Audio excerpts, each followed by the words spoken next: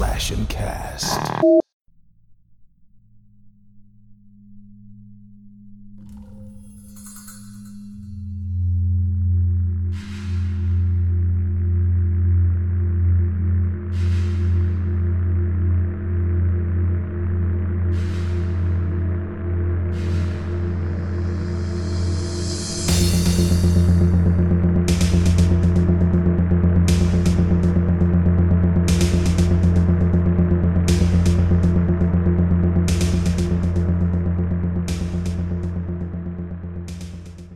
Welcome back, Fiends, to Handle with Scare, presented by the Slash and Cast Podcast Network. Our show discusses horror movies and the phobias they emphasize. With the year slowly wrapping up, we'll be taking a look back at some of our fiendish favorites of 2023.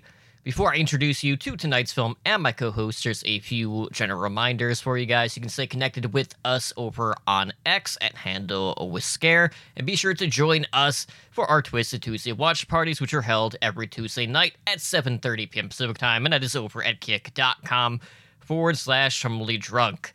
As always, I'm joined by my co-host, Grindhouse Zombie, and Grind, as we've mentioned, the genre offerings for the year kind of been a little bit all over the place. And I'm really hoping that, with the lineup that we have this month, maybe we could find, a few gems, or maybe, introduce people to maybe a couple of movies that they haven't had on their radar. So, this is a great way to, really take a look back, because tonight's selection was one of the first movies I actually watched this year. And it had been, basically close to 11 months since I had first watched it, so it was good to go back, see if my feelings changed on the movie. Still really enjoy it, but definitely different for a number of reasons. One, in regards to the genre. Two, for the subject matter, probably not as violent as what you would anticipate kind of like heading into the movie. But I try to keep my lips shut in regards to a lot of the subject matter leading into this, so people can kind of go in with a fresh mind. Well, you've been talking about this literally since January. And so there's a point where when your podcast partner has been talking about something for almost 12 consecutive months, you have to watch it. Now, let's just get this out of the way. I didn't find it anywhere nearly as entertaining as you did. Granted, it was a first watch through a Twisted Tuesday, and a lot of those, for a movie like this, I honestly believe it's one of those movies where you really need to pay attention to it. Mm-hmm. And often Twisted Tuesday is not the place to do that. Right.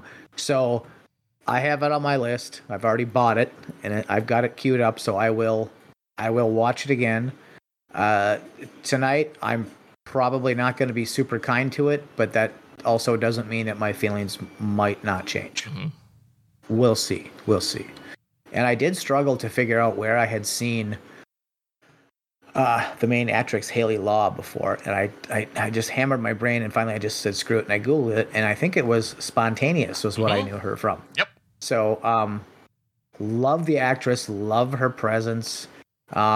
Ultimately, this is a noir movie, and I love the movie Sin City. I love it. Mm-hmm.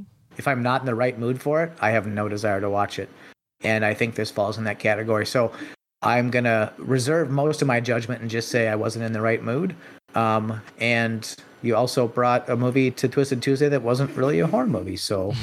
I'm looking forward to next week when we review Titanic, and then shortly after that, we're gonna do Love Actually. So I'm looking forward to this new change that we've done.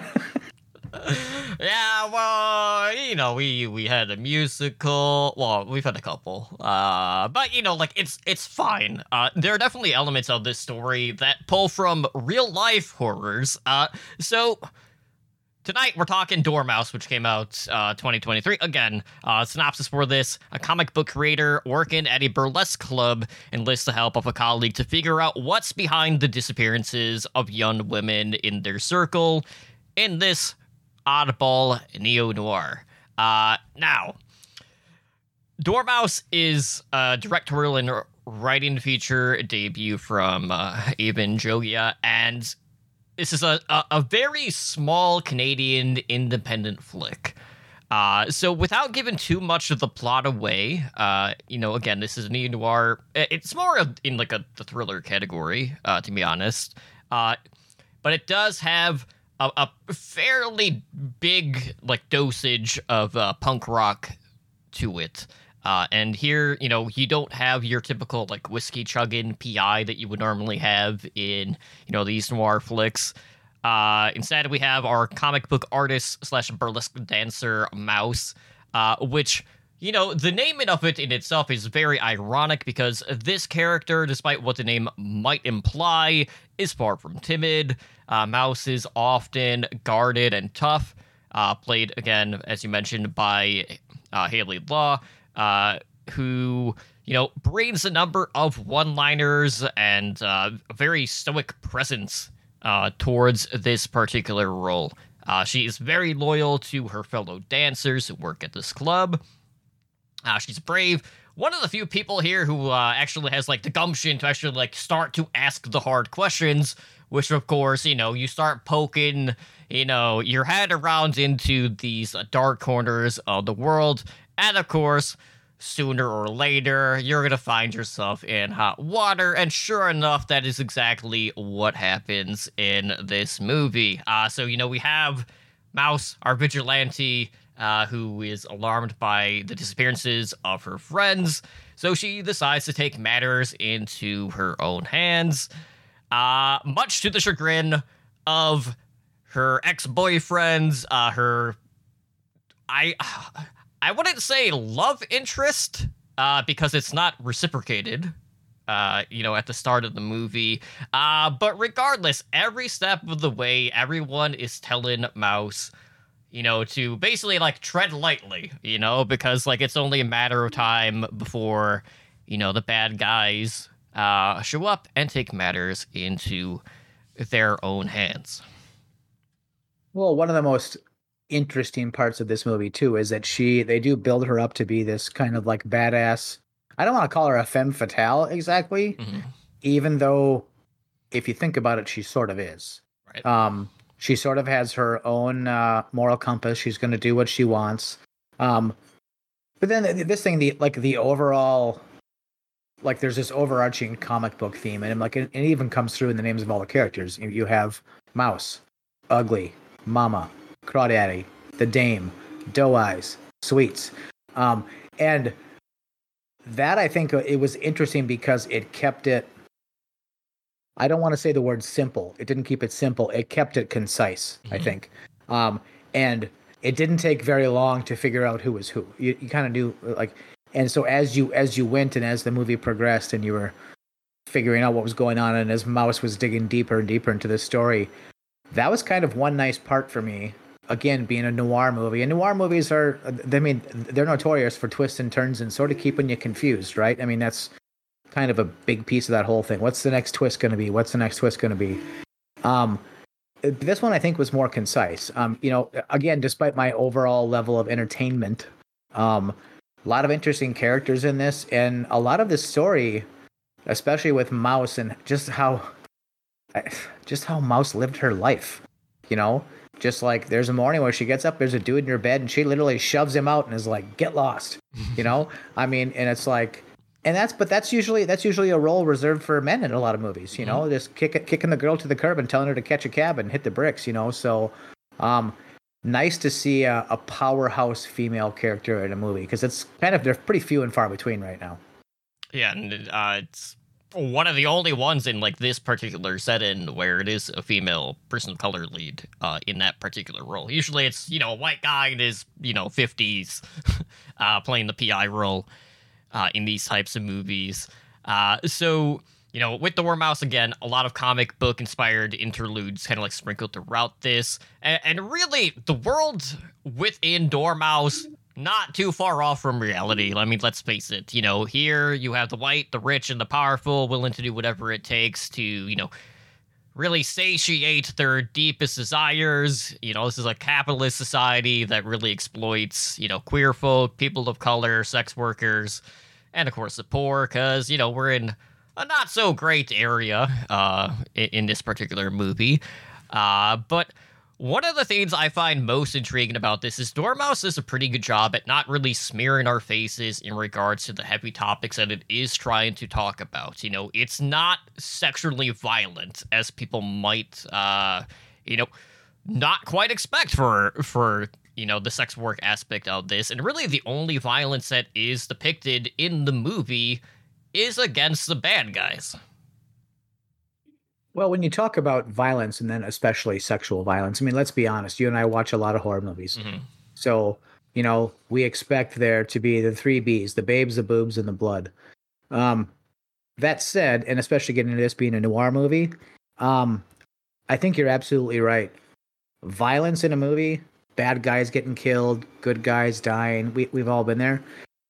And this is coming from someone who is a 50-year-old white conservative from the Midwest. I don't like seeing sexual violence in movies. It makes me feel yucky. Mm-hmm. It really does. And I think you're right. They do tiptoe around it just enough in here that you know what's going on, but they don't have to give you that swing open the cell door and there's that cum-stained mattress with the leather. So they don't have to do that. And it was one of the things where when this movie first started, I honestly figured I was going to see that scene. Mm-hmm. And I was just like, dude, why? Just because they're just, and there's lots of movies throughout the history of time that have those scenes, that woman bound to a cum-stained mattress thing. And, when I was 13 years old, those were awesome. Okay. Well, I'm not 13 anymore, and I understand what has to happen for those scenes to come about. So they're just, at this point, just kind of disgusting. So, if they use it in furtherance of a story, most times I can forgive it. A lot of movies these days don't do that. They use it because of the shock and awe value, and it doesn't, for me, work anymore. I don't need it. So it was nice that this movie didn't do that, but it definitely still kept you in a place where you understood that the people in this movie were in peril. There was definitely a dynamic amongst, we'll call it socioeconomic tiers of people. But then at the same time, to what you talked about, when you've got a female lead in a movie who is an ultra badass, and she's, and I'll admit, I've gotten to a point at my age where I often don't see people of color anymore, and maybe that's good or bad. I just see you as good or bad actor. Mm-hmm. That's just kind of what I see. She did a phenomenal job, and she did such a good job that it was bugging me that I couldn't remember where I had seen her before, and I ended up having to look it up. So she has got both a presence and a look that I think is unique to, our typical Hollywood actor, actress. And I'm loving the fact that more and more we're not seeing in leads of movies. It seems like we're straying away from, I guess, what I'd call classic beauty. And we're getting into these people that, I mean, maybe they're not classically beautiful, but they've got a presence and a style and just an aura about them that just makes them, they really stand out, and if somebody has a problem with a person saying, oh, I thought that actress was really attractive, well, you know what, go jump off a fucking bridge. I don't have time for you. I don't want to listen to your shit. But Haley Law is a beautiful young lady, but she has got such an intense screen presence. I mean, you can't, and everything about her, just the way they dressed her in this movie, the way that they did her hair, just the way that she strutted, she just had something about her where it's like you could not ignore her character. Her character captivated every scene she was in. Yeah, and really, Mouse's days start very, very typical in the afternoons, basically every day in this case, but also, with plenty of existential dread and a cup of bad coffee, which just ruins the taste of her cigarettes. Very, very relatable character on this end. And again, she is a comic book artist. The problem is her comics haven't really been selling too well, despite the fact that the comic book store owner is constantly always praising her for the kind of work that she does. But it's not quite really finding its audience. The comic book Buyers are looking for something with a little bit more edge. So, of course, as the story progresses, she starts to put pen to paper and start drawing the comic issues revolving around the disappearances of her coworkers, which, of course, everyone seems to love. But, of course, they have no idea that this is actually based on shit that is actually happening all around them. Now, to continue kind of like the comic book trend of this movie, we also have our OG Jean Grey, who plays Mama. She runs the burlesque club. And, you know, she seems like the kind of person who, at least early on, generally cares about the girls who work in the club and always does her best to protect them from everything bad that comes their way. Because really, you know, in the world of Dormouse, evil is lurking around, you know, every fair or gender to pounce on them at every possible opportunity that they get. So, like, for example, like, we have one of our regulars who, you know, visits the burlesque club. You know, you got Kelly, who is constantly bothering Riz. And basically every single day is getting thrown out of the club again and again, but continues to come back doing the same thing. And he ends up kind of getting mixed into all of this and is the scapegoat for the men in the suits, unfortunately. So, hard to act innocent when you're constantly making yourself look guilty in some aspects of your life, I guess, in this case. Well, I liked what you said about how she starts her days.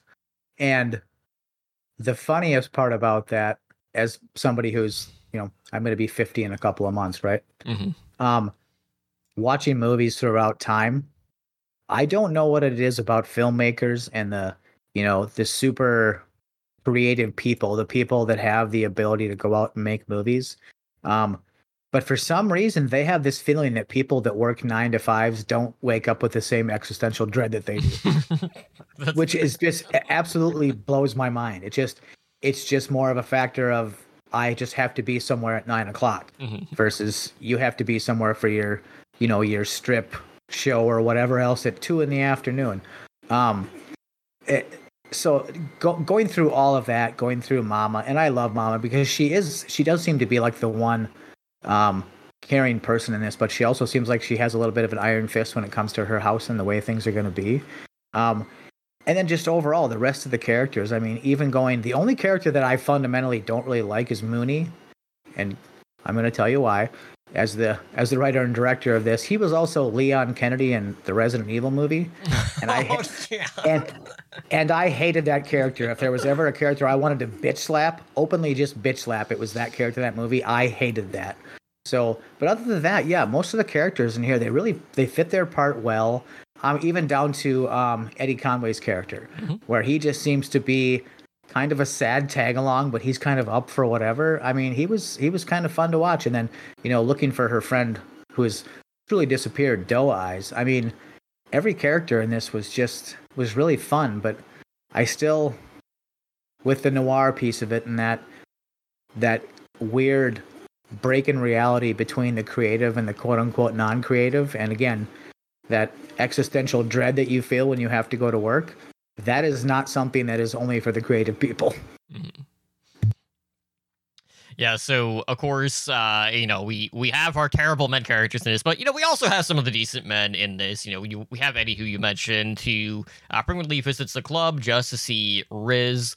You have the bartender, Sweets, who's always there to pour a drink, take patrons back home, if they don't want to be alone, or walk home alone or anything like that, or to hail a cab or whatever for them.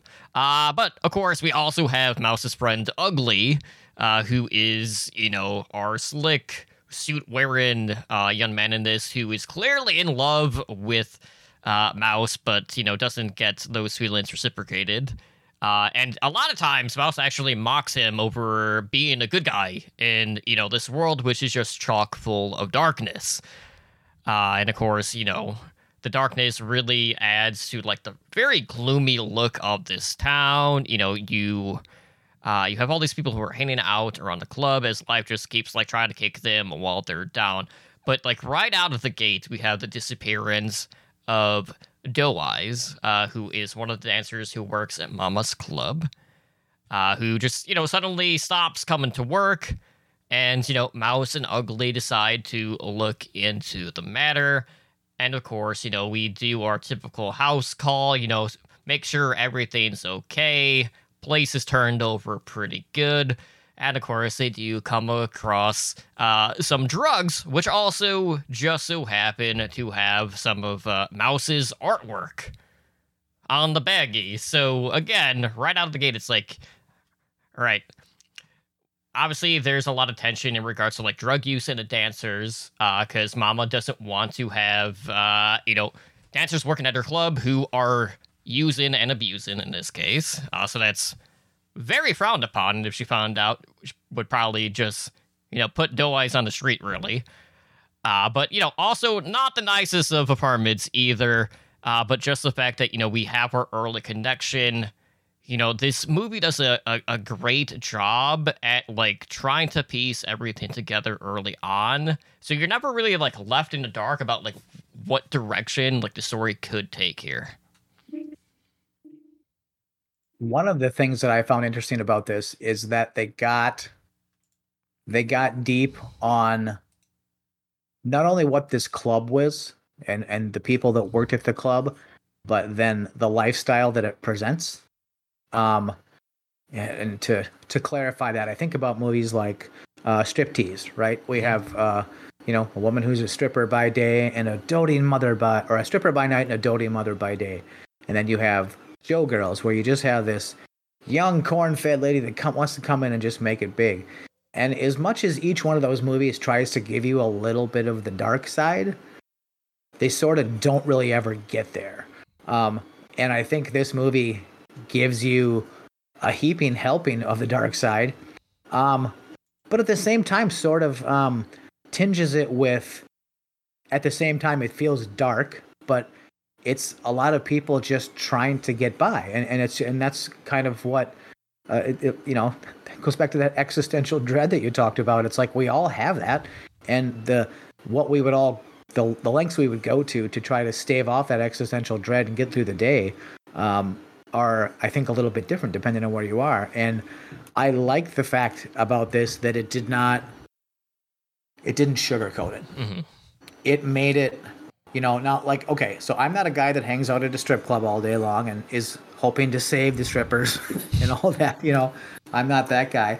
But I think it gave you a pretty good look into, and I think you've said it, like the reality of things, and even if you are like Mouse, who is, essentially a do-gooder. I mean, she really is kind of our do-gooder of the movie. And she's looking out for her friends. Not all of her friends are do-gooders. They're not all what you'd call the greatest of people.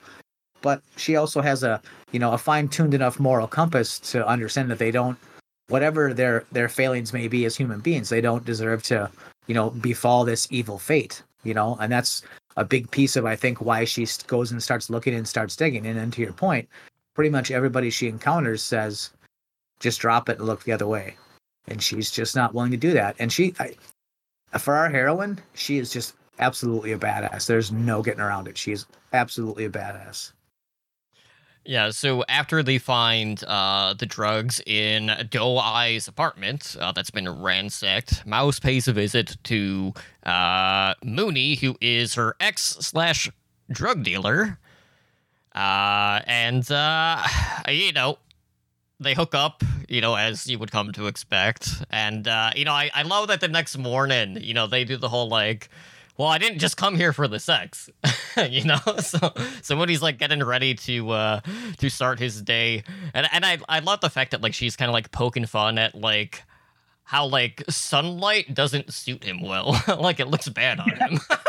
Like a lot of the dialogue in this movie from Mouse, I just find absolutely fucking hilarious. But of course, she's trying to find like that connection, and she, makes a big deal about like not wanting him to use her art for, slinging whatever product he may be selling on the streets.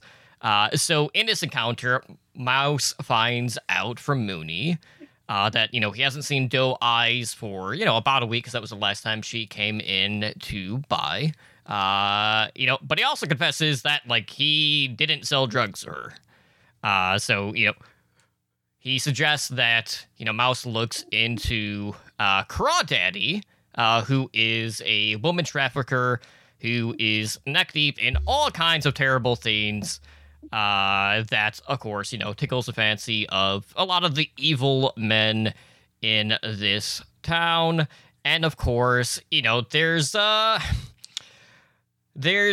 lot of tiptoeing around, okay, if you want answers, you're gonna have to do something for me, in this case, because that's just how these guys work. So Crawdaddy claims to have no involvement in Doe-Eye's disappearance. But he does have some valuable information, which he's only going to share if Mouse and Ugly manage to run a couple of errands for him. So Crawdaddy basically gives him this task to scare a judge, with a couple of despicable photos that he just so happens to have copies of, should anything happen to the ones that are in this, sealed envelope. And, he doesn't want to take the risk because the judge is, of course, rich and powerful and essentially has all the legal privileges of the judicial system. And what I love about, the direction that this takes is it's a little too easy with the way that they, set it up, because it ties directly into Ugly. Because Ugly's father just so happens to be one of the rich lawyers, which kind of draws the ire of Mouse, who is constantly wondering well, why didn't you tell me that you grew up rich and that you were spoon-fed, basically. Movie dichotomies are always interesting to me, mostly because when you break a lot of this stuff down, there is almost no dichotomy at all. Mm-hmm. The dichotomy ends up being, and this is a movie that does it, it's the rich and the poor, right? Our character, Mooney, clearly has some privilege. And I'm going to go ahead and say that he was Leon Kennedy, and I want to punch him. And he was also Berkeley in Zombieland 2, which makes me want to punch him twice. It goes more to your point about sunlight. Yeah, you're right. Sunlight doesn't suit him. The thing I like about Mouse, and especially when she comes to Mooney's apartment, is that she's definitely there for a purpose, but the whole scene comes off like I'm here for a purpose and I'm going to do what I have to do. But as long as I'm here, I might as well get laid. Mm-hmm. And see, I think taking away that quid pro quo thing and making it about her trying to accomplish her goal, but also being able to express her sexual freedom and just do what she wants, and again, I'm an almost 50-year-old conservative guy from the Midwest. I have thoughts on marriage and sex and whatever else. When I watch my movies and I want to take in things like this, I want people to be free. I want people to make their own decisions. Now, do I know or do I think in my life that, hey, it might lead to bad choices or what? Maybe, but you know what? Ultimately, who gives a fuck? It's a movie, But I am a person who, I have a wife who grew up fortunate, moved to a new state, put herself through school, got a master's degree, and is just an absolute badass. I love strong women in movies, and I so love that they kept Mouse growing stronger and stronger and stronger through this. And the fact that when she effectively encounters what I can only call a cabal of rich people, that it feels like a bunch of closed impenetrable doors and there's no way to get through them. She has this, well, you know what? I got a big fucking crowbar. I'm going to get through here one way or the other. And she's just going to do it. And I love that when you take a character and you give them a sense of self and a sense of, I understand who I am, but I understand that I probably have more to know about the world.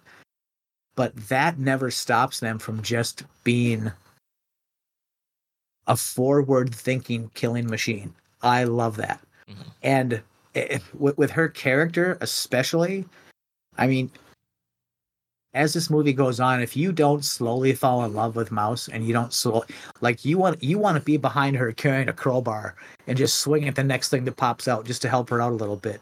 And it to watch a movie like this and to want to be one of her vigilantes is something pretty unique. And I go back to Sin City. It gave me a lot of the same things that I got out of Sin City, where by the end of this, I wanted to be a vigilante. I wanted to take the bad guy down, to be a part of it.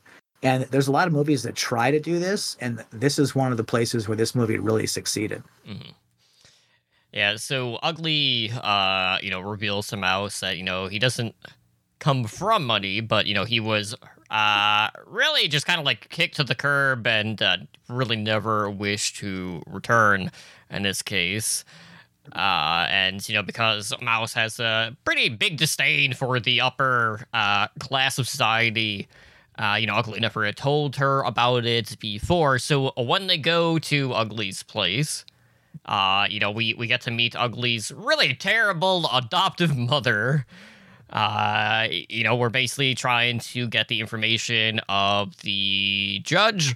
All the meanwhile, there is a lot of destruction within the household, a lot of break-in of, expensive shit, vases getting thrown against the wall, and of course, the mom is just ready to call the cops on them. It's like, yep, that's not going to stop us. We are going to destroy all your shit in here, and really nothing you can do to stop us from that. But of course, Ugly does get the address for the judge.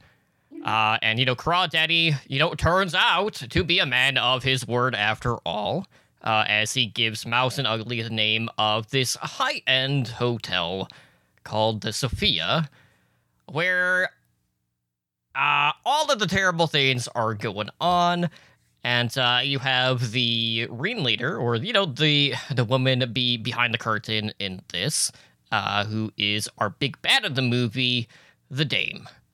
And of course, while all of this investigating is going on, we have another girl from the club who gets kidnapped right outside, that of course being Riz, and which is... we had our inklings about, like, who could be doing this, because, like, early on we do see, like, this bald, sinister-looking guy who is very, like, well-dressed for, this type of environment, who seems to be, just keeping tabs on who's working, maybe, eyeing the talent, for lack of better terms, but obviously he's casing the place for future dealings.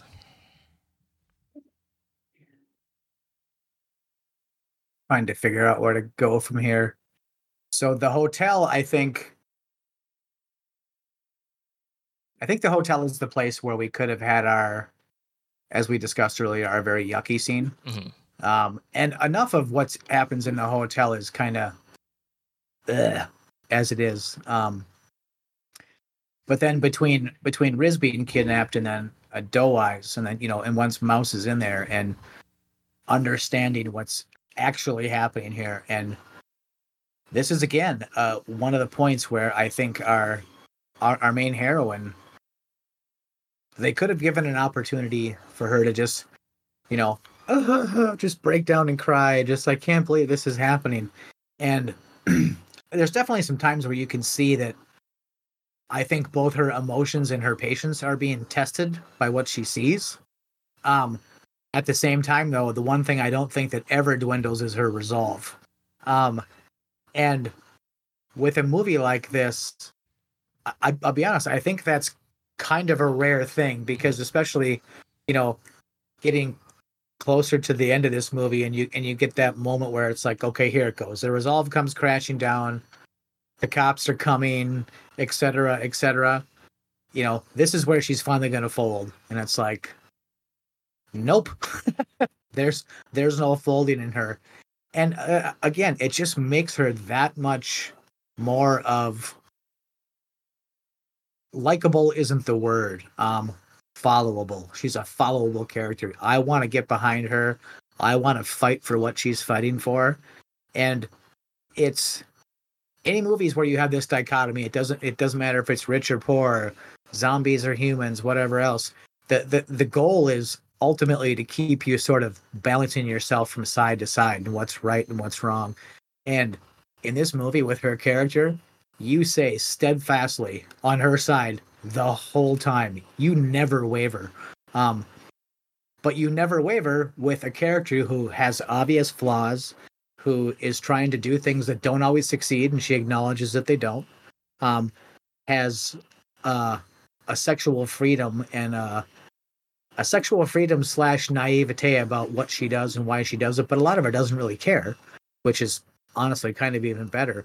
But I think this is one of the rare times in her existence where she sort of has a goal, right?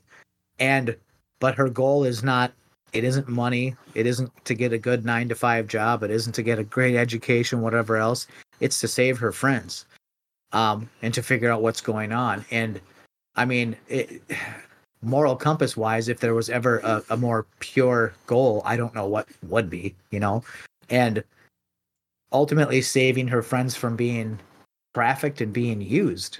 And that's, as a human being to a fellow human being, there's not really anything that's worse. And to what you said earlier, we know that this kind of thing goes on every day in cities somewhere. This is happening to young ladies.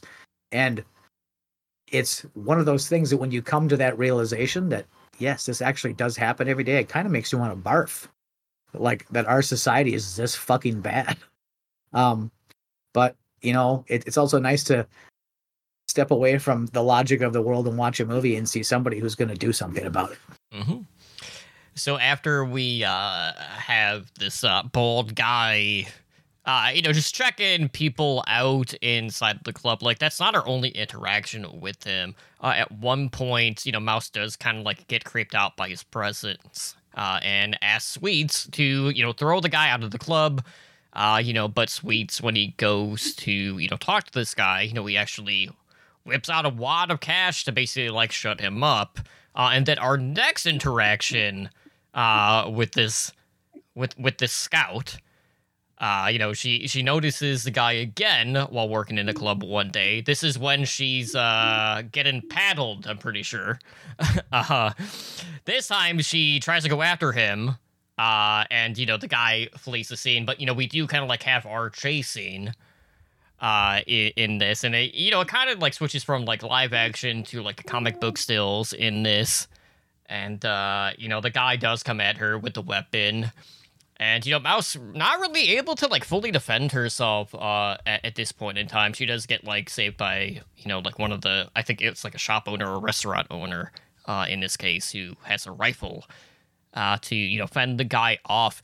But like it's interesting because like obviously like she sees a guy, she's trying to alert everyone of like what's going on, but she can't really do anything about it because she's a little tied up in this particular scene. But this really leads into the bigger picture, which is the Sophia Hotel, and Mouse and Ugly are starting their stakeout process of the hotel from outside to, try to find anything that's, suspicious that would help them find Doughwise. But, early on really doesn't do them much good until they're like, hey, you come from a rich family. Why don't you go inside? So Ugly ends up being our main recon inside of the hotel. Both because of his social status, but also because of his appearance. Really, nobody is going to suspect him. And this is when he comes across this older gentleman, who, he's a blue pillar. In this case, I mean, how else are you going to say it? He's having some issues. He's getting up there. It's understandable. And he seems very enthusiastic about the parties being held at the hotel. And of course, in case you guys can't tell, because we are dealing with trafficking, of course, we're talking about the crazy sex parties that happen at this hotel with the elite and the girls who are being kidnap off the streets, run the clubs, wherever they may be getting them. But of course, it's a lot of, the people who won't be missed ordeal, really. They're always in the shady spots of the town. But, I just love early on where it's like, okay, what is the first interaction actually going to be at this hotel? Because, we know this is the centerpiece of the story. This is where everything is going down. We don't know to what degree or how the operation works or what the big picture is, but obviously we know what the end goal is at the end of this. And the interaction between this old gentleman and Ugly, it's creepy, but it's not so over the top that it makes you feel super uncomfortable. But I just find it funny that, you have a character who only drinks water, sitting at the bar, It's it's kind of harder for you to get the information in this particular scene if you're not really, partaking along with the gentleman here. So it's not really enticing him as much as what it may do otherwise, just drinking water when he, you have, high-end spirits, just behind the counter here. Well, there's a dichotomy, I think, in, let's call it the rich, and you have the young rich and the old rich. I think, and hey, I'm a fan of a sex party as much as the next guy. I'm sure you are too, and I would probably expect it to be pretty expensive, but at the same time, I would also expect it to be consensual, right? So, I think this talks about and tugs on the strings of. We have wealthy people, but wealthy older people. And I think that's the piece that Ugly is confused about. He walks in here and he doesn't necessarily understand that, like you said, there's probably a lot of blue pillars here that it makes sense to sit at the bar and drink water. So when the time comes, you can get the flag up past half staff, if you know what I mean. But I think that's probably not his scene normally, right? He's used to being young and you can drink all night and, still fire the old ICBM, if you know what I mean. So I think it's a different world, but at the same time, with all these, the scene itself, I don't think is any different than things we've seen recently. We'll use Fresh as an example, where you have the ultra rich wanting things that they can't normally have. Now, I don't think for the ultra rich, even if you were old, I don't think that a sex party is that out of reach. I think a sex party where you can beat somebody and do whatever you want, and if they die, nobody cares, that's probably a little more out of reach and probably costs a little more money and probably takes 2 blue pills instead of 1. So I think that's kind of what they're trying to show as the dichotomy here, is this is just not necessarily like a sex party, but to what you said, people that won't be missed. So if they disappear or something bad happens, somebody, and it goes along with the cost of the whole thing, somebody will clean it up and it will just disappear. Mm-hmm. So after this encounter, you have you have Ugly, who's trying to follow the guy to see okay, where is he going? He ends up going upstairs. And then Ugly is just being kind of pressured by some of the hotel workers to go wait in the lobby. If he's waiting for someone, even though he kind of is. as we had mentioned during Twisted Tuesday, which I thought was pretty funny. But regardless, with the information that they had at this time, Mouse is just well, what are we gonna do from here? There's not really anything I can do at this point. And then she has, that light bulb moment where she's like, you know what? I know what we need to do, or what I need to do in this case. I need to dress myself up or down, depending on how you want to look at it. And I'm going to make myself more susceptible to being the bait and getting taken by the guy in the suits who were in the lawn stretch limos. Well, but that's her thing, and that's been her thing through this entire movie, though, is that she is willing to do what others won't to get to the bottom of what's happening. And that's what makes her character as pliable as she has been throughout the entire movie. But also, you know, back to just being a normal person and being tormented by the egregious grind that life is. No matter what side of the fence you are, it doesn't matter whether you're on this side of the tracks or the other side of the grass or the other side of the tracks. Ultimately, it's a grind for all of us. But she is so able, her character, to tiptoe back and forth over that line. But then once she's over the line, she's in. Where most of us would tiptoe over the line, and then if the moment called for it, fall to the ground and suck on our thumb while we're curled into a little ball, right? So, and she doesn't do that, but that's part of her character's power, is that, I mean, she blends in as one of these sort of elite people, or at least food for the elite, let's call it that. But all while having all of her faculties and all while having this like plan, and she knows what she's going to do. But that's what makes her character so much goddamn fun, is that she's every badass action star we've ever seen in the history of ever, but they were all male, and she's doing it for the most part better than a lot of them did. You know, and that's what makes her so fun to watch, is that she has a willingness to sacrifice herself.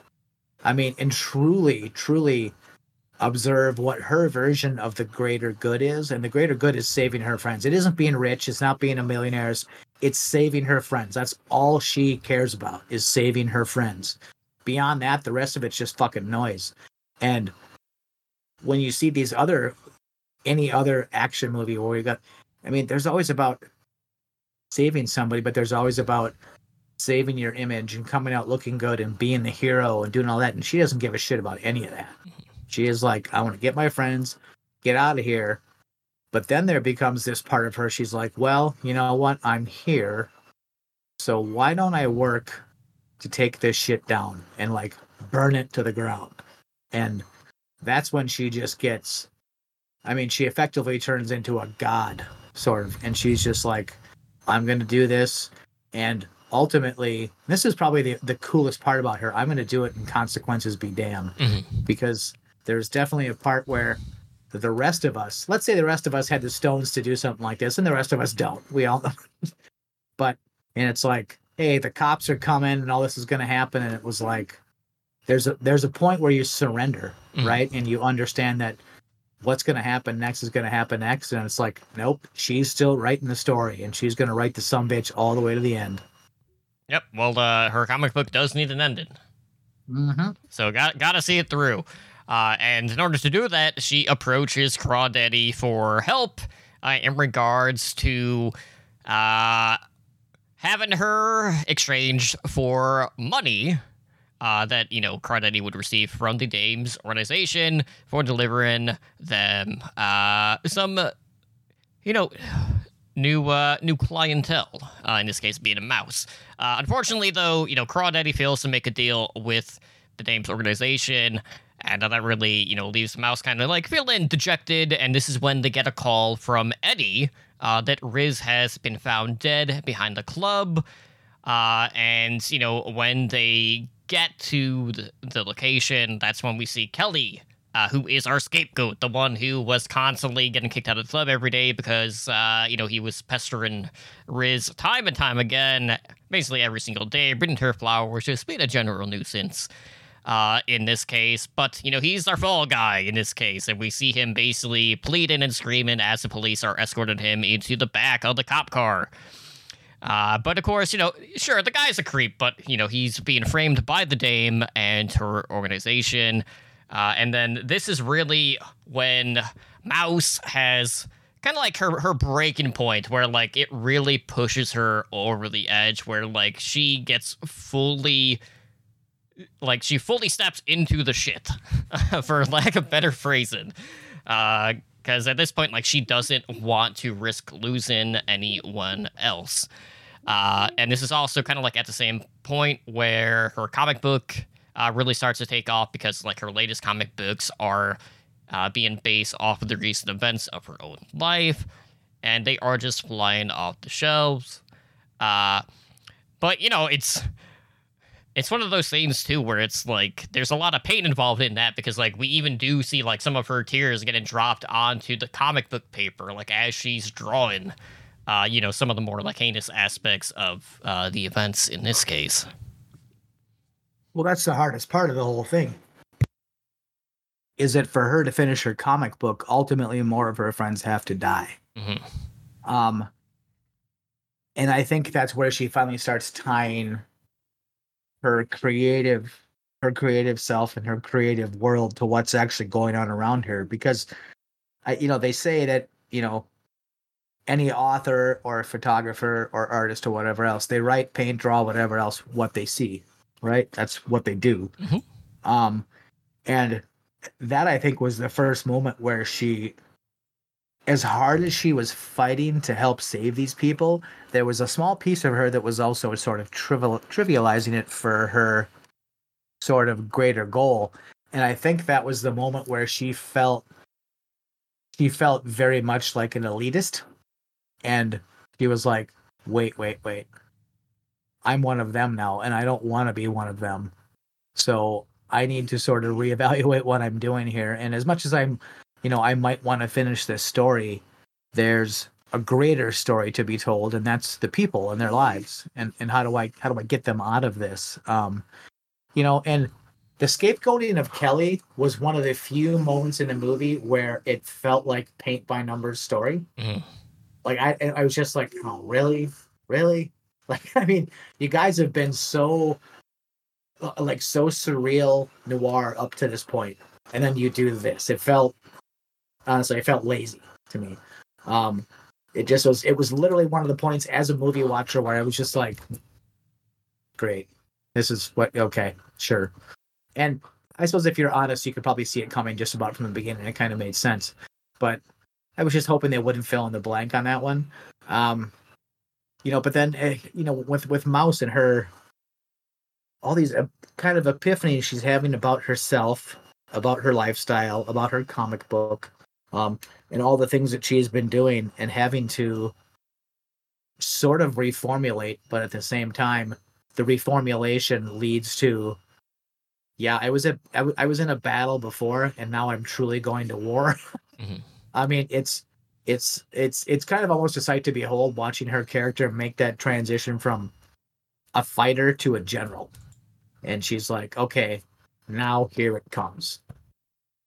Yep, and of course, you end up, sticking your nose where it doesn't belong. Sooner rather than later, it is going to catch up to you, and it's not long before Mouse ends up falling victim to, the kidnapping and getting, the bag placed over her head and being brought back to the hotel. So we see her waking up in this hotel room with a note which is written from the dame herself, basically saying that Mouse is now owned by them and she has to do whatever she is told. And of course, they do equip her with, some new lingerie.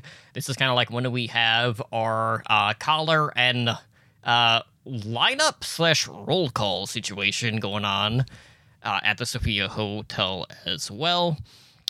And of course, inside the hotel, it is really exactly what you would expect with all of these parties going on. We have our mask-wearing rich men who have all gathered to fulfill their sadistic fantasies just because, they have the money and the power and they simply just can. So Mouse follows the instructions, and on her way to, the center ballroom, we have these elitists who are bidding on the girls, to, fulfill whatever desires that they may have. And then this is when we see Doe Eyes, who is still alive at this case, but obviously she is visibly distressed from everything that has been going on. So obviously, in order to put yourself in this peril, you kind of have to have a plan outside of just all right, let me just get caught by the bad guys. And of course, we do have some help from within the hotel during this auction process. And, it is a silent auction, which is another interesting aspect of this. We have our bidders all bidding with red cards. And, there's a little, back and forth here. And then it seems like there are two tiers of this, because we do also have a gold card, which seems to be the ultimate trump card in all of this to, secure the winning bid.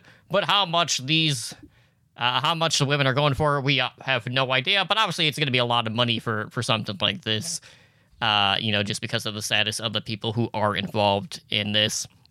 But the general idea was to have Mooney buy in both Doughwise and Mouse. But the problem is he only had enough to buy one of them. And, of course, he chose Mouse over Doughwise in this case. Well, yeah, he's got a little bit of a sweet spot. So, I mean, that kind of makes sense.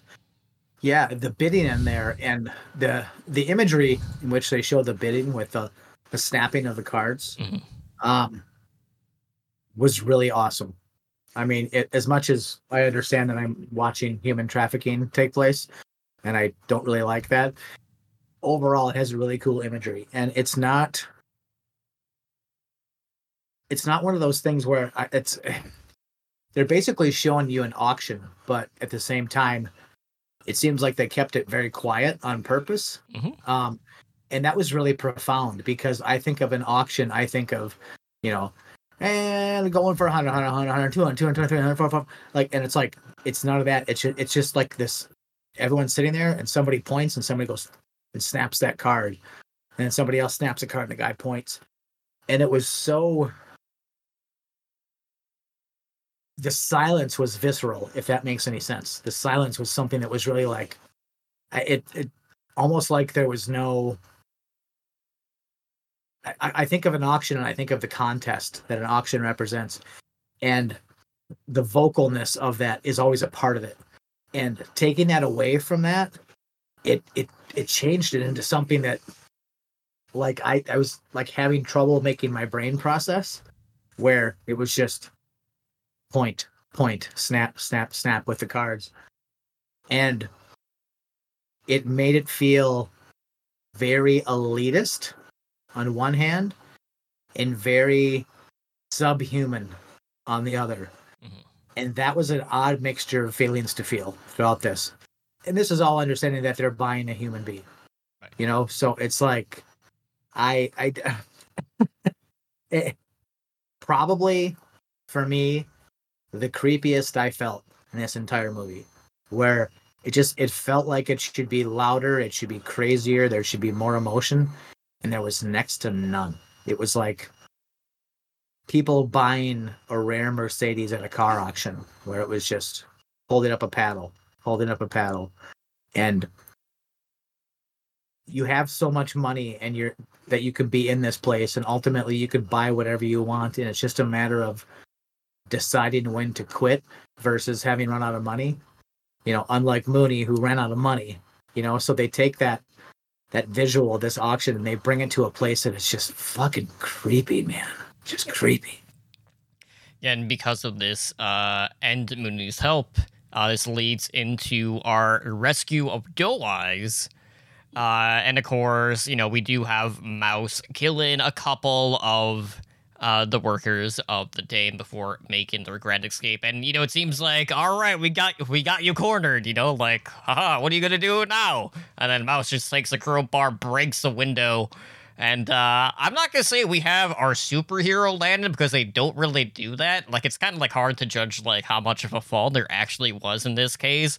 But it's just a great scene. We have our getaway car, because Ugly's parked right outside.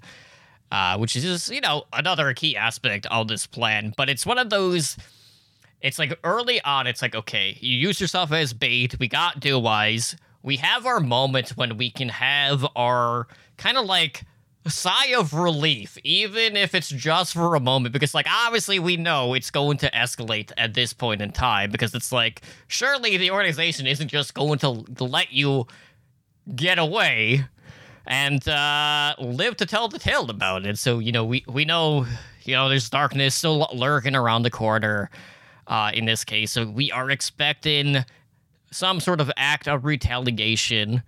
And sure enough, that does eventually come.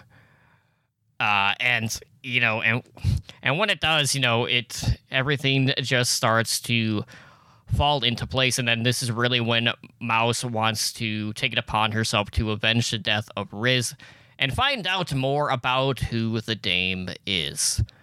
And she gets this opportunity where she gets taken from her house and finds herself right in front of the Dame herself. And we have Mooney, who, fresh corpse in this scene, which means that, only proves that there was, some good in a drug dealer after all, because, he was the one who helped her. And, obviously the Dame knows that because, obviously, if you're running this sort of organization, you probably know everything that's going on in this building. But it's one of those scenes where, during this particular scene, with the interaction between Mouse and the Dame is playing the role of trying to convey her feelings towards Mouse in regards to the fact that while they may walk different ways of life, there are a lot of parallels between their character in this. And I said, yep. To be honest, I said that earlier. I think ultimately it goes back to that. It doesn't really matter who you are or what you do for a living or what time that you wake up. A lot of people are fundamentally the same. Now, it's very easy to understand why somebody that has no money would begrudge somebody that has a lot of money. Mm-hmm. Now, are there a multitude of reasons for that? Absolutely. There's a multitude of reasons for it. The thing that I know about my life and the people that I've known and people I've interacted at is if you say to your friend, hey, I was able to do this thing, and your friend says, must be rough. Well, you know what? Those are the people that don't want to work hard for anything. That's been my experience. They don't understand that even people that are super wealthy have likely sacrificed to get where they are. Now, did they sacrifice a place to live and food and a car? No, but they sacrificed something else, probably.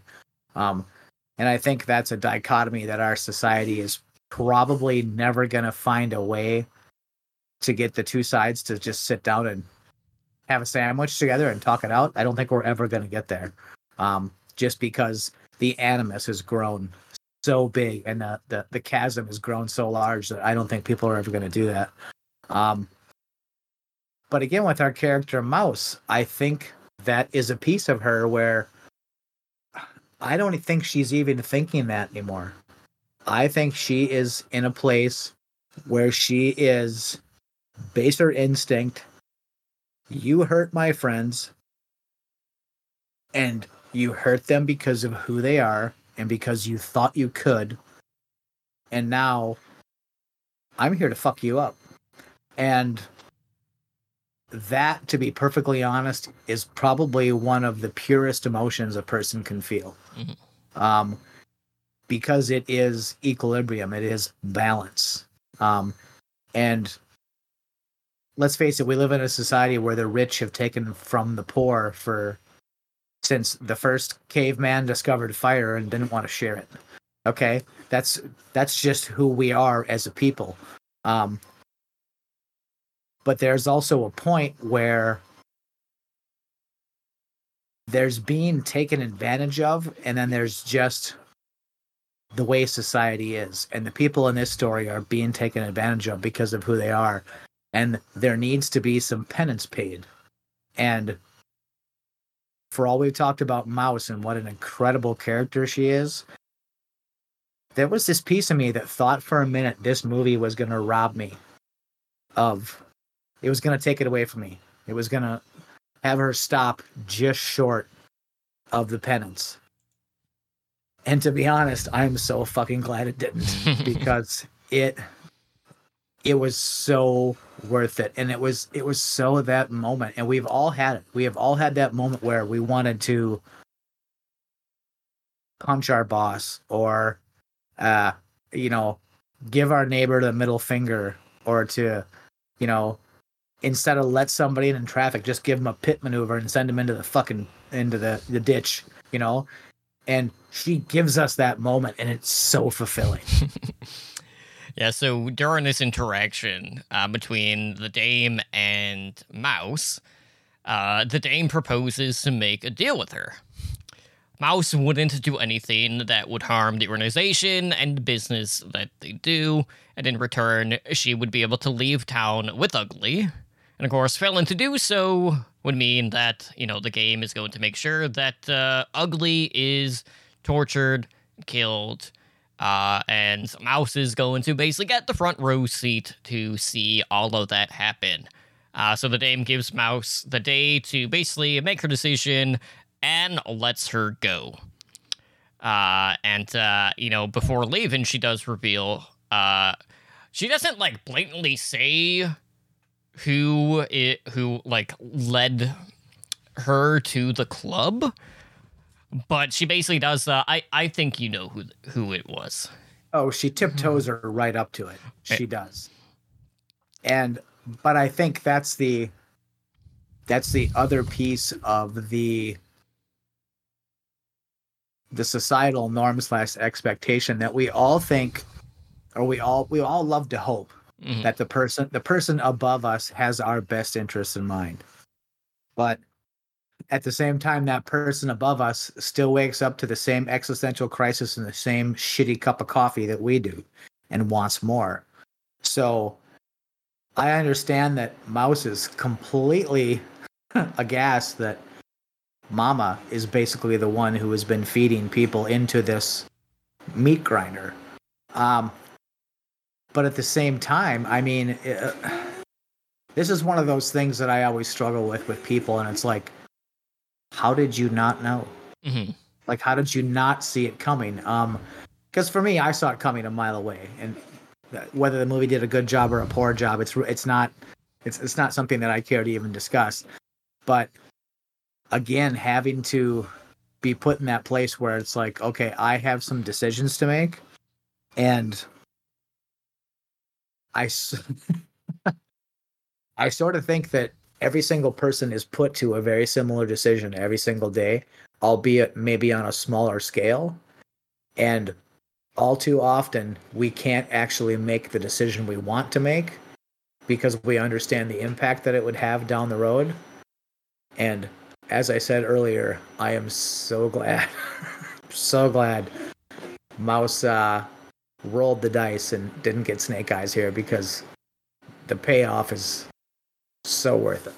Absolutely. So Mouse ends up going back to the club to confront Mama about what she's been doing. And of course, she's coming with a loaded gun.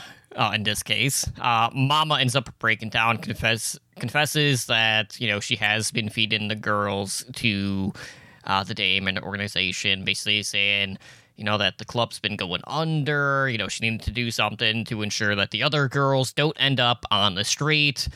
And she had selected Doughwise because she was using, and it was already too late for her. She was already long gone at this point because of the drug abuse. Turns out Riz was not her choice. That was more of the Dame, forcing her to do that.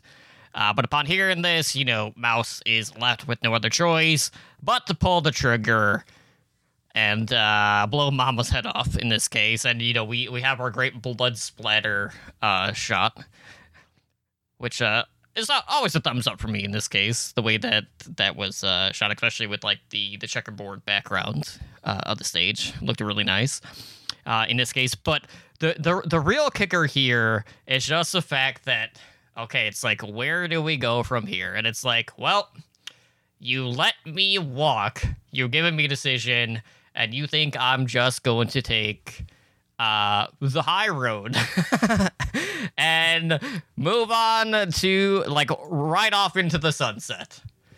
And, have my happy ever after. No, that is not the fairy tale world that we live in, no, we are going back and we are entering the shit one last time. And this is when we have like our feather in the cap moment, like the only fitting way that you could possibly end this movie.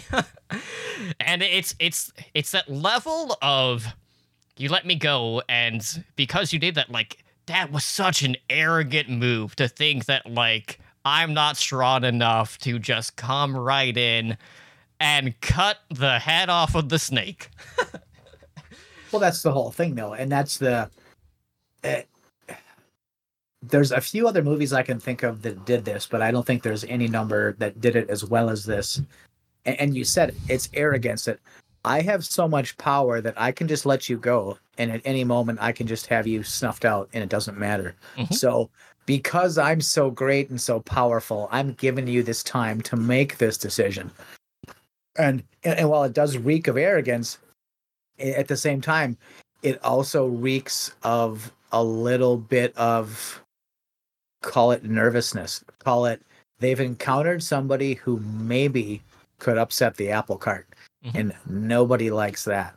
And when it comes to Mama, I mean, Mama tries so hard to cover her misdeeds with altruism that, like, I mean, it's ridiculous how heavy she pours it on. But it's like, I have all these other girls and I had to take care of them, and it's like she was using, and it's like, okay, so your solution to the world is that we just pile all the drug addicts into a pit and cover them over and we're just good? I mean, that's not, I mean, yeah, give everybody a chance, and in 2 years' time, if you're still using, sure, then scoop the dirt in. I'm fine with that.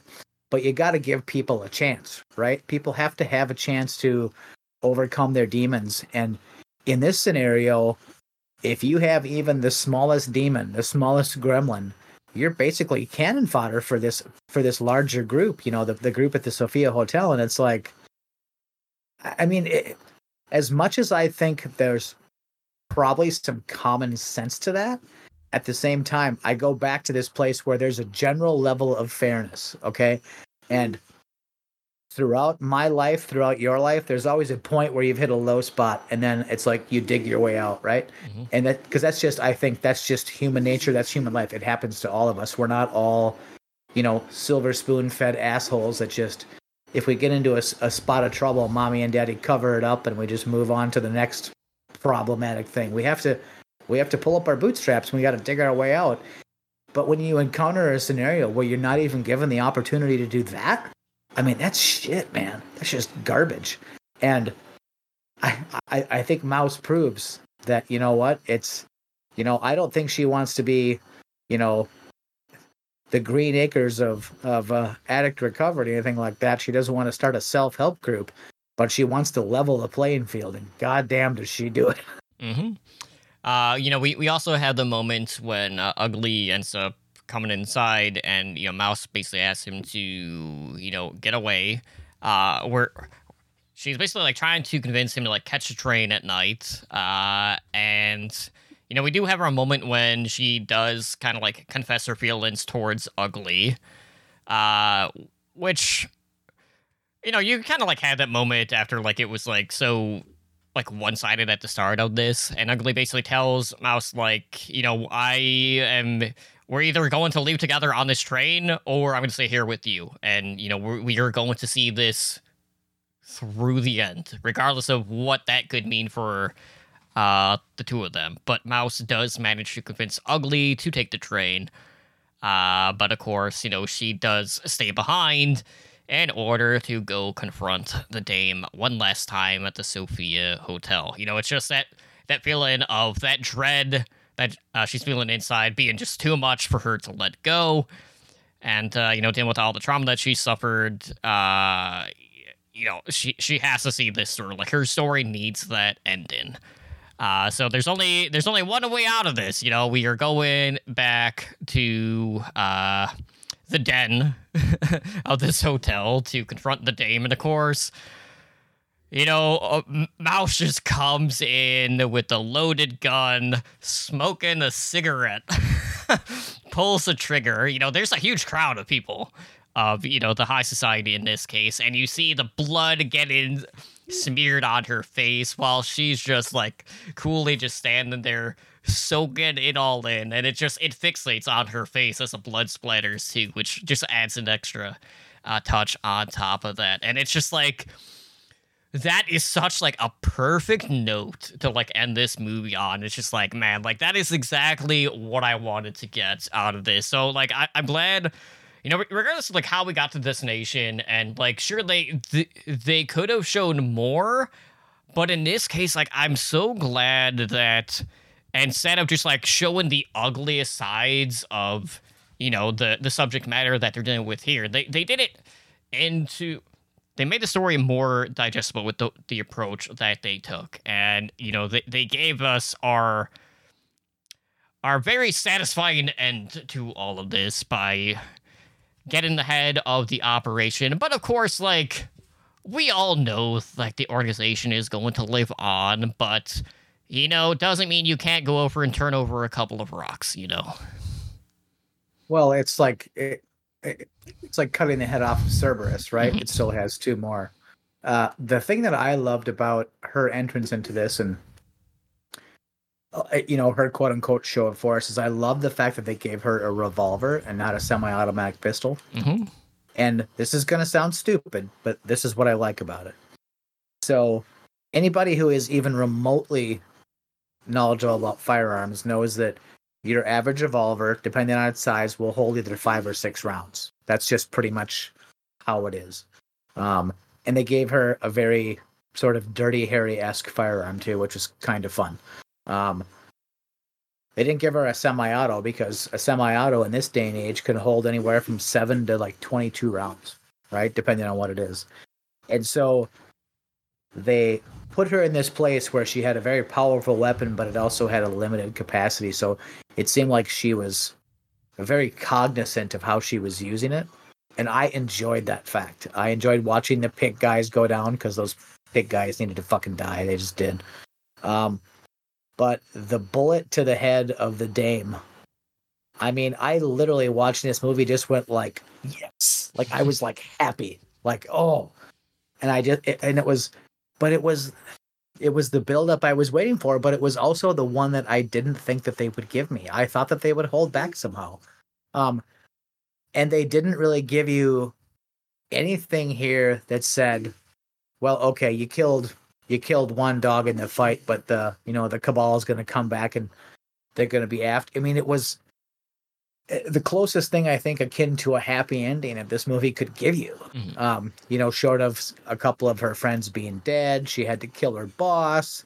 I mean, it's the one guy that she boned ended up dying. I mean, so there was a lot of things that were, and I think this is going to be, and I know some friends of mine, Travis, Ricky, Trevor, are going to laugh at this, but the metaphor for life where, yeah, there was some bad things that happened, but I still pushed myself forward and I can still get out of this and I can still have a good life and go on to good things. Where it's like, yeah, sometimes you want to make an omelet, man, you got to break a couple of eggs. It's just the way that it works. But there was like a path forward and a path that was going to be a little more sunny and a little more clear. Even if she decided she was going to stay doing what she was doing, she was going to stay being a burlesque dancer, that was fine. But a lot of the bumps in the road that were the dame and Mama running basically a meat grinder club, were sort of out of her way. So from here, like the choices were hers and she could do whatever she wanted with that. It was kind of almost like a clean slate. And I kind of dug that, Absolutely. So, it does leave us with a couple of questions. Like, all right, well, would the organization just let Mouse leave, in this moment? Or, are they just going to wait a bit, recollect themselves, and then go after her? Like, obviously, like, I can't imagine that they would just, like, sit idly by, and just let her move on. So, like, we really don't know, like, what happens to Mouse at the grand scheme of things, but at least we know for sure, like, after killing the dame, we have that moment where she has finally found herself at peace. You know, she got her redemption by taking out the head of the organization. And, yep, where we go from here, we don't know. But, you know, we at least got the head. We got rid of some of the henchmen, you know, in the pursuit to kind of like... You know, I would say it's more balanced in the scales, even though, you know, we still end up losing Mooney in the process in regards to all of this, too. So I want to say she only took out a couple, you know, in the initial scuffle. She had a revolver, so she had 6 shots. That's what she had. She used, I think, most of them wisely. You know, as far as the dame goes, and then the person above her, it's funny, so I have been in the corporate world long enough that I think that the dame represents... So, you know, I work for a very large corporation, a very large publicly traded corporation, and it's very believable that the person above the person I work for has no idea who I am. It's very, very believable. Mm-hmm. So to know that, yeah, some trouble was caused. Somebody got... I look at this as akin to somebody quit or got fired. And, you know, there's been a little bit of a dust up. There's a little bit of turmoil. But the thing that I believe in my heart is ultimately the corporation will go on. So I think she made her mark in this very, very small way, and she's happy about it. In the end, I don't think she's changed anything. Mm-hmm. And that's the sad part. Yep, just a cog in the wheel. It's going to keep spinning. Exactly. Yep. All right, so again, if you guys haven't checked this one out, it is streaming on Hulu. And also available to buy, of course. You have once again made a movie better than I thought it was. So you should be in marketing or something. You really should, because you're good at doing that. It's always a discussion. It's always a discussion that elevates it. So maybe every single person on the earth should start a podcast and talk about movies with your friends, because it will make every movie better. And then pretty soon, everything that Marvel makes will be a 10. I don't know about that one. Yeah. Hey, there's a new Aquaman coming out. I can't wait for that. Like, I can't wait for my next proctology appointment. Yeah, you know, like there's a reason why I went to go see, you know, the Abyss and Die Hard this past week. Over seeing anything new. Well, good times, but looking ahead though. I know next week you had picked Birth Rebirth. Yes. Which is streaming on Shudder. If you guys haven't seen that one, that will be what we'll be watching on Twisted Tuesday this week.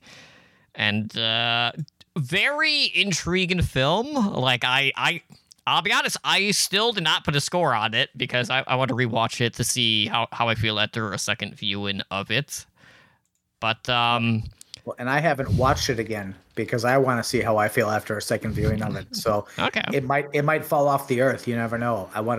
But I remember part of the Minneapolis Film Festival, walking out of that one and just being like, wow. And then probably 2 hours of conversation with the wife afterward. What did that mean? Why did this person do that?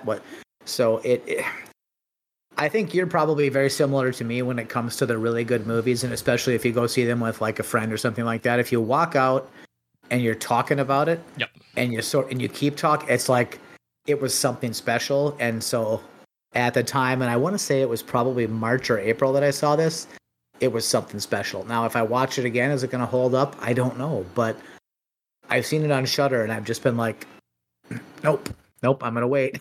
I want to see, honestly, I want to see what the Twisted crew thinks of it. But I want to, because I'll watch it for Twisted, and then I'll watch it again Wednesday afternoon, just to make sure I'm kind of pure and, you know, I've had my salt bath, so I know that I have no contagions and I can't possibly spoil it.